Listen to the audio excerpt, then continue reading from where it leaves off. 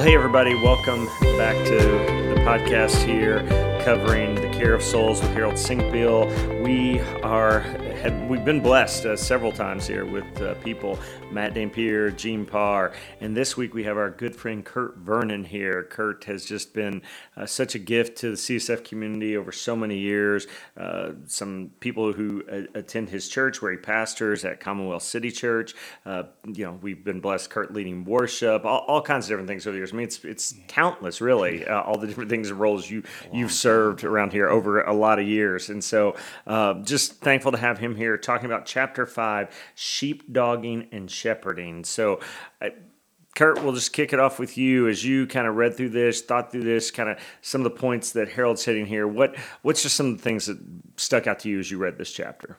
Yeah, man, first of all, thank you guys so much for just the privilege to hang out here at this table with you all. And I was thinking about how uniquely punctual it was. You know, it's funny because when you listen to a podcast, you're just hearing what's going on in the moment and don't really normally have much awareness of what would be happening in the people's lives that you're listening to prior to, and just even seeing the punctuality of the Father in the way that these chapters kind of coincided with my own life and ministry, even now, has been such a gift. And, you know, I've been in ministry a long time, about 20 years at this point. My first job in ministry was at Lebanon United Methodist Church as the youth worship leader. The average age of the congregation was well over 60, so youth worship leader wasn't a very important role, but it was my first one, and I loved it. Love those kids, love that community. And now 20 years later, I've gone from being worship guy and campus minister guy and all those things to now, for the past 6 or 7 years, shepherding people in the context of a pastor at Commonwealth City Church. Meets right here on University of Kentucky's campus. And one of the first things that happened when I made that transition is I got terrified. And I think rightly so. The more I look back on it, I'm like, wait, I think there's good theological roots for being terrified of the fact that I'm leaning into something that's way out of my pay grade. Yeah. That is an utter impossibility for a broken human heart. And then I feel like these chapters even confirm that. Yeah. And that's why one of the first times I had before the Father by myself in prayer as a primary shepherd, vision caster of a community, I was telling the Lord, God, I don't know if I'm up for this. I don't think I've got it in me. One of the first things I kind of sensed in prayer that day was, Kurt, I have no use for a shepherd who's not a sheep first. And, oh man, even leaning into sheepdogging and shepherding, it was like, you know what? First and foremost, I'm a son. I am a sheep of the good shepherd. I am the one utterly in need, just as dependent as anybody I'm ever going to shepherd, love, the people that would, consider me a leader or shepherd in their own lives. That I'm only going to be as useful as my awareness of the fact that I'm useless without him. Yeah. Harold talks about that in multiple points where he just says, and he said this in other chapters, but it's good to keep repeating that we can only give what we've received. And so, as we learn and we're tutored under the tutelage of Jesus, slightly switching the metaphor, then we're able to teach. We're able to lead as we've been led. But it starts there. Yes. You cannot get the cart before the horse on that. You give away the Jesus you got. That's one thing I've always thought about. Like, man, especially if I'm going to share my faith, we use that expression in evangelism often, but really it's just as practical, just as applicable in caring for souls is like, man, if I'm going to give away the Jesus, I'm going to share my faith. What is that faith? Yeah. What is my faith in? What is it rooted in? And it was the way that he encouraged, even for, I think especially those who are going to have the majority of their ministry is going to be one-on-one or one-on small group relationship. Yeah. That acknowledgement that first and foremost, the greatest gift that I can give to my congregation, the greatest gift I can give to my wife and son is to have a soul that's well cared for. Yeah, because to you recognizing yourself, you are, coram Deo, as he says here, of we are people before God. You recognize that about yourself, that, hey, my ultimate responsibility, the thing I've been called to steward is my own soul, and I'm before God. But then directly linked to that then is, part of what God's called me to do is to care for other people's souls, the souls of people around me, your wife, your son, people in your small group, your roommates, those kinds of things. And so that's why I think this book is so important for people, especially on our staff, who may not think, okay, I don't want to do vocational ministry long term, but long term, just as a Christian, you're called to care for people's souls. And so having that sense of identity, that sense of purpose, to understand what that entails, I think this is not just a book for staff, though it is a book for staff. I think it's a lifelong book for people. Yes. Would you agree with that? Oh, absolutely. And I think even that concept, to be called away from ministry, to make sure that if I ever make that statement, I had better know in the back of my mind that what I mean is what I'm getting paid for. Because to be called away from ministry would be, the only way I can be called away from ministry would be to be called away from human interaction altogether, which will never happen. Yeah. I'm going to exist in this world. Yeah. For the rest of my life, I will be in ministry. I know. Well, it's funny because I've been kind of shocked at how even my 9 to 5. If that's not actually my hours, but that's the expression. I think everybody at CSF knows this is, it's not a 9 to 5 type of deal. Yeah, right. That 11 a.m. to midnight schedule. Yeah. But my 9 to 5, I guess, is technically pastoring. Yeah. But I've noticed, I've been shocked at how important it has been for me to see people in our community make fun of me a lot because I love Speedway. I love it. I think they have the best coffee in the city. I'm so sorry because I love Sal, who owns Copper Commonwealth. Nick and Viorica own Brevity Coffee. I've got some friends in this town who I hear make great coffee, but I only like coffee with creamer. And so my favorite coffee shop in the city is Speedway Super America. And I've felt a deep sense of calling to make sure that I'm shepherding the staff there. If I'm going to visit there repetitively and get gas every couple of days, then I shepherd there. And so if I ever stop being paid by a church or an organization that looks like ministry, my calling to shepherd the city of Lexington, shepherd the staff at the Speedway I go to, shepherd the people at the front desk at Planet Fitness when I go there to work out. Yeah. That calling to shepherd souls has very, very little to do from heaven's perspective with where my paycheck comes from. Yeah, that's right. It's interesting thinking about that. So my dad, quite the eccentric person, and I didn't grow up with him. We became friends as adults. But when I was at my dad's funeral, was some of the people that came to the funeral, and there weren't a lot of people who came, but there were maybe 100 or so, but a couple of the people who came were from the local gas station that sat out on the highway in Cynthiana, where I'm from, and it was because he just loitered there and just befriended the staff, talked to them, asked some questions about their life, told them about his life, and they came and they were like, "Man, your dad was so just attentive to us and kind to us, and would just hang out in the store and talk to us." And so now he, at least in his earlier years, wasn't doing so because of any Christian convictions, though later in his life he did come under some conviction about some things. But that was a church of sorts for him. And I think for us, wherever we go, we have the opportunity to have that type of influence. If we'll open our eyes to it and say, "Okay, Lord, you've shepherded me. How can I shepherd the situation with people that we have in our lives?" I go to Subway a lot, and so I love Ananda and Gary, the owners down the street here, and so just how do I shepherd caring for them and hopefully giving them a chance to maybe someday hopefully know Jesus. So that's awesome. Yeah, it's Gary. I've got a Gary at Speedway too. He's if you're ever there in the middle of the night after a CSF event and you hop into the Speedway here on campus around 2 a.m., you'll probably see Gary. He's been there 20-something years. Wow. And he's realized normally that when I come in early in the mornings, I'm on my way to the altar for prayer of some sort. And he now gives me regular updates on how to pray for him. And that's cool. I've loved it. He's like, "I think I need to make a plan for how to approach the judgment seat." Hey, all right. On page 123, thinking about this sheepdogging and shepherding, there's that Evelyn Underhill piece that he quotes. And then to summarize it, in that paragraph, he says, "What enthralls me about this picture of a dog in the service of his master are three things. First, the dog can't possibly know or even begin to grasp the whole of the shepherd's intent. Second, he's not self-assertive, but only and entirely serves as an extension of the shepherd's heart and directive will. He is the agent of another mind. And then skipping down a couple sentences. Finally, despite the frustration caused by the sheep, the dog's tail is always wagging because he's completely captivated by his love for the shepherd. And I just love those three things. I mean, one, that, you know what, we're not going to know. Like that sheepdog cannot know the full intent of what the shepherd is doing.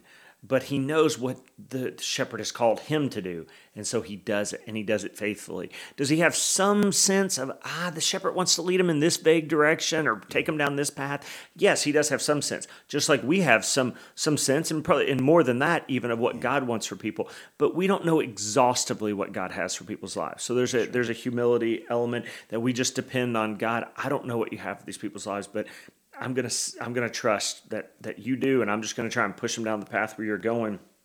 And that second part of humility, of saying, this isn't me cooking up good stuff for people. This is me saying, don't listen to me, listen to Jesus. And I often tell people, like, listen, if I've misheard something, if I've misapplied scripture, if I've done this, then even in prayer, I'll say, Lord, please, I beg you, just let them hear from you, not from me. But if I'm echoing what you're trying to teach them and tell them, and Holy Spirit, you can make that plain, the scriptures help make that plain, then go. And then that last part of just the dog's tail wagging, of just looking at the master and going, hey, I'm doing what you want. Like, and I know you love me. I know you love me even when I maybe get off track. But man, when I get to direct your sheep where you're going, man, it just makes me so happy. And so I just love that imagery. Yes. There's the moment I was talking about it earlier this week with somebody, the parable where there's stewards that are, they're given talents to do something with. And when at the conclusion, the two stewards that use their talents well,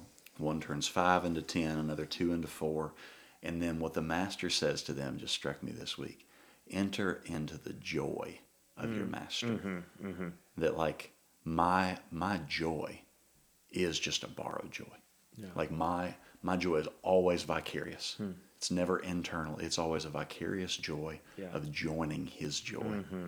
Yeah. And there's something about that recognition that, like, I love the way she compared, like, the sheepdog is only happy when the master's happy. Yeah.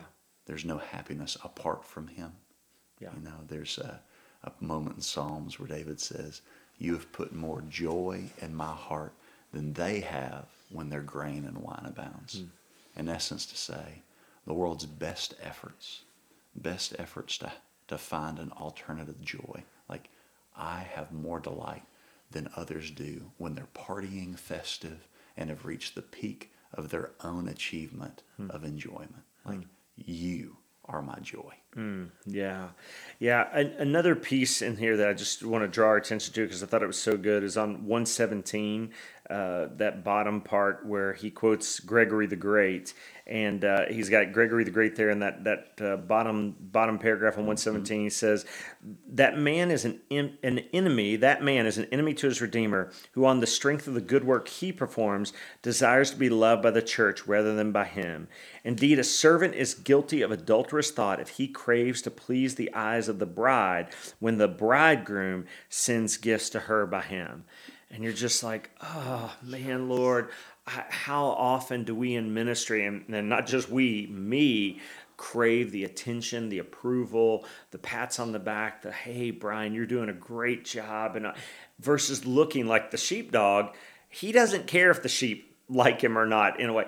What he cares is, am I doing what the shepherd tells me? But we get this, or I get it all too often backwards. I'm like, man, I look for other places for approval, but and I think there's just these two images overlap of what Gregory the Great's saying in the sheepdog story. But man, what a powerful rebuke of, man, this is adulterous. Like, the bride is Jesus's, not ours. So don't go craving her attention. You crave, his attention. Yes, that comparison to the best man wrecked me in a good way. When we kept referring in that same section, it keeps referring, like, we shepherds, in essence, this go between, like, you help prepare the way, you do everything you can, but ultimately, a best man trying to get the bride's attention is not a good friend. Yes. Like, that was so clear to me. Just that evidence. Like, I almost had this image of I know I preach a lot of weddings. I love preaching weddings. One of my favorite things Yeah. to do in ministry. And so many times I get to have that front row seat up there in the front to the bride walking down. And I get to stand behind this groom, and oftentimes normally kind of get to the side just so I can see him cry. There's just something about watching a grown man cry in public that just stirs my heart. Yeah. But I had that imagery of what if she was walking down the aisle, and instead of locking eyes with the groom, Yeah. was locking eyes with another, and it like made my heart hurt. Yeah. And I thought, Lord, how often when my concern of leaving a stage or leaving a ministry opportunity is, did they like me? Did they leave thinking about the name of Kurt or the name of Jesus? Yeah. And it's so simple, and yet it's the thing that my heart is probably going to need to be reminded of most often. Yeah, yeah. And same thing with whatever it is, leading a small group, a coffee meeting with a student. It's not just on stage, so that's right. a very clear You're example right. of it. But it's like when I leave a meeting, did they see me clear? Did they like me better? Or did I leave them with something as best as I can in my own frail ways, leave them some image of Jesus in a clear way, enable them to see him clear, and kind of just get me out of the way. One of the hang-ups I think that we have in ministry, and even, he talks about even on that next page in 118 about just the failure and restoration of Peter. And I think it's really important for all of us to hear, certainly at almost 51, I'm not immune to it, that we need to hear that we are not useful to God in ministry and whatever, and being useful to God's even. I mean, God can use whoever he wants. It was Rich Mullins. We were talking about Rich earlier. Rich is like, it's no big deal to get used by God. God used Pharaoh. He can use whoever he wants to use. He's like, the big deal is to be loved by God. Now that's huge, because we're not just servants, we're sons then. But a lot of times we talk about, we think we're unfit for ministry because of maybe sin in our past or whatever, and certainly sin's a serious thing, and certainly sin does get in the way, and current active sins in our lives do hinder us, because we're trapped in this, and so we can't offer that freedom to others. And at least we can't offer it to others in as strong and as deep as a way as if we weren't tangled up in those things. Now, certainly, there's plenty of stories and lots of people who would say, hey, you know what, actually, the guy who led me to Christ, I didn't know this, but he was having an affair or whatever. But it's like God is still able to work through those things, and it doesn't negate what Christ did in your life through that very sinful person. But when somebody is walking in true freedom, they can introduce people more. I heard John Piper once, because one of the fears I have for our staff, even as I was reading this chapter, I made this note. John Piper, who I don't often quote, given his Calvinistic ways, but I do like John in a number of ways as well. But he was at Passion speaking one year, and he said, there are so many people in this room who God's calling to overseas missions. God's calling to be pastors, to be whatever it is. And he said, you won't go because you had sex with your girlfriend last month. And he's like, because you don't understand that God can forgive, God will forgive, he does forgive, but you are caught, and we get into this some in the next chapter, you are caught in guilt, you're particularly caught in shame. Yep. And so we think that God's only going to use perfect people in ministry. And so I think a lot of our staff don't realize that, hey, yes, I did look at pornography, 6 months ago. I was delivered or whatever. Or I've been, wrestling with that throughout my college experience, and whatever the sin or shame is. And we think, well, God can't use me, but he's going, look at Peter. Peter, one of the worst sins you could be caught in terms of just outward, straightforward denial of Jesus. Yes. And yet God forgave him, restored him, used him. And so I underlined that because I thought, man, I'm sure a lot of our staff, because I know I have felt that with sin in my own life. God, you can't use me. Yeah, I don't know if that resonated with you at all. I think the strange reality of the kingdom is not that God can use broken things. It's that God only uses broken things. Like he's using things that are broken, and he's in the process of fixing. But I think there is something for the person who, like, one thing I've noticed with the Father is the closer I get to him and the more I love him, the more sin hurts. So while I may be making progress and closer proximity to the Lord, my sin hurts so much more.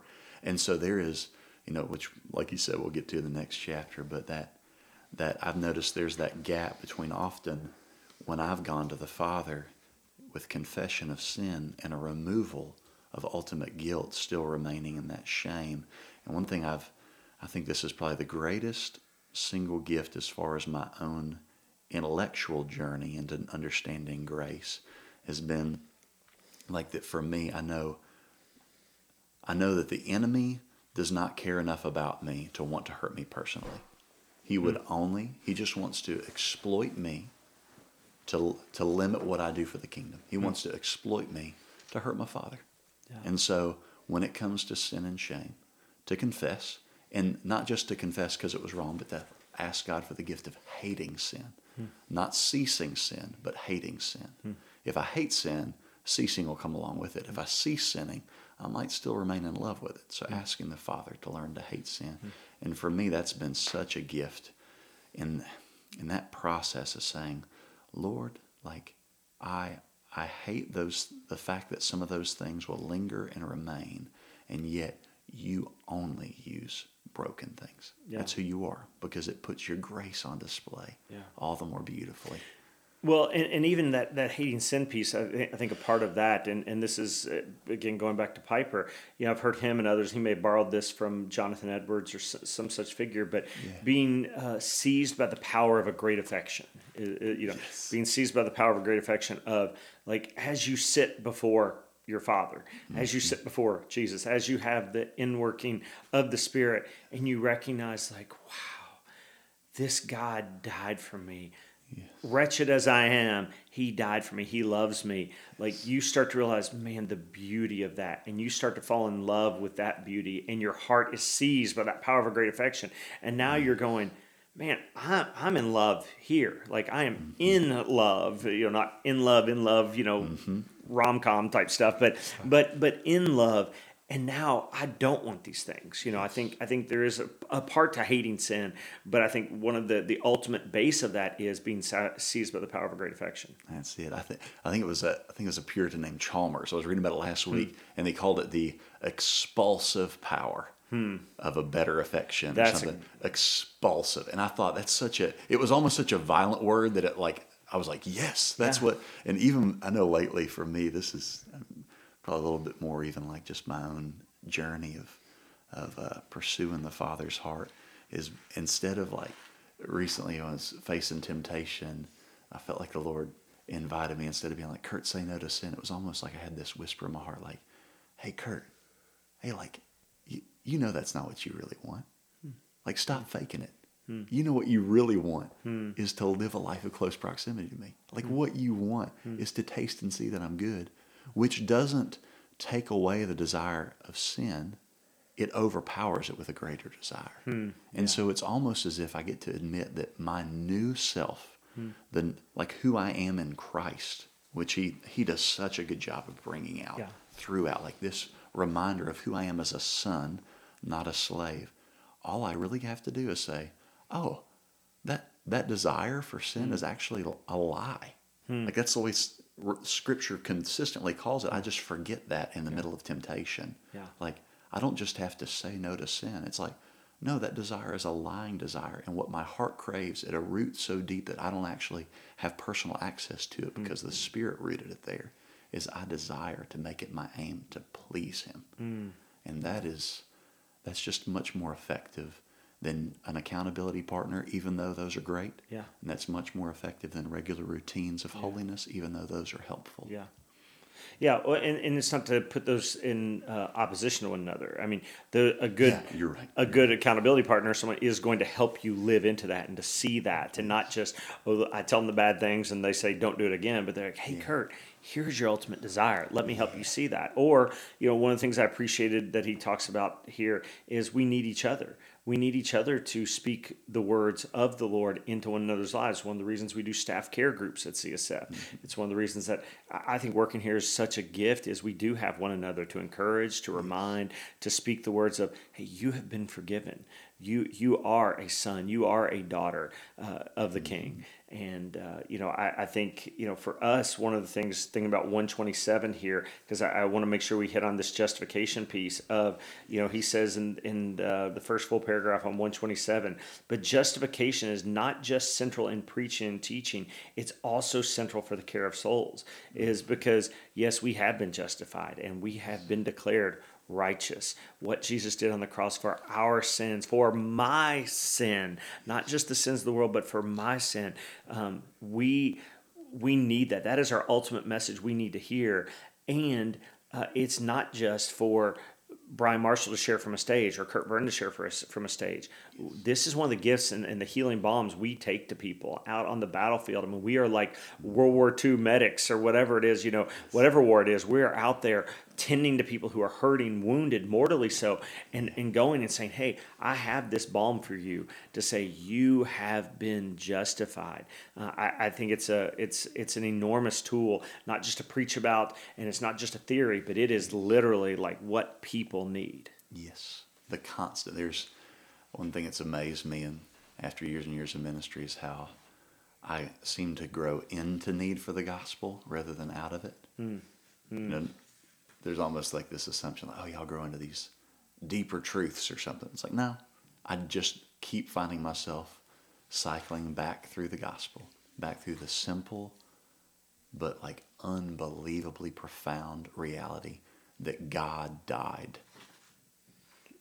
He became my sin, died the death I should have died, stole my cross from me in essence, and then gave me credit for his righteousness. The double exchange that he Yes. talks about here.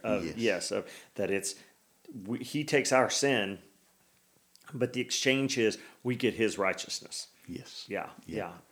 Amazing transformation type stuff. Mind-boggling, though you can try to make some sense of it in some different ways, and I think you can. God's given us minds to think through these things, but it's nothing short of miraculous there.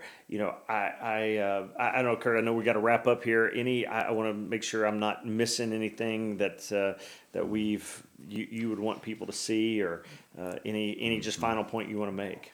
Yes, I'd say one thing I kept coming back to as I was reading this chapter, and I can't even remember if he quoted Galatians 2, but it has become the central theme of my ministry, that one simple verse, Galatians 2:20. So taking the role of justification in the life of a shepherd, the way that he really dives into the beauty of what it meant for Jesus to be the lamb of sacrifice and also the scapegoat. But he says, I have been crucified with Christ.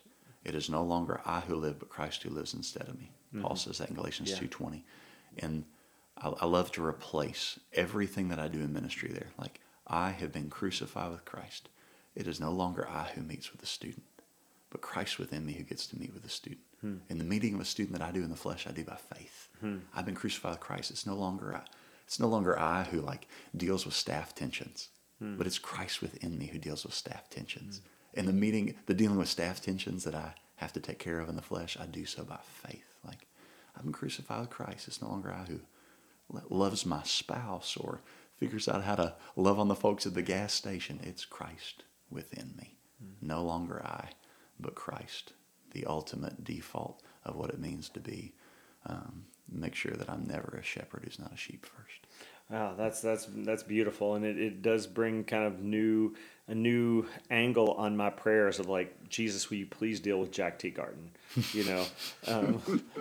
Jack's in our room here helping us record as we record this, but yeah, no, it's good. Kurt, man, thanks so much. Deeply appreciative of you. There's so much good stuff, that we didn't get to cover. I love the stuff at the end. I hope staff really even push through and focusing on some of the end of the chapter of like the remittance of sins, that we're not just, sin isn't merely forgiven, but it's also remitted. It is in remittance, like a cancer that has once attacked us and was going to kill us. It would kill us if it wasn't for Jesus. It is in remittance. And so I just, lots of good stuff here. Thanks for listening, and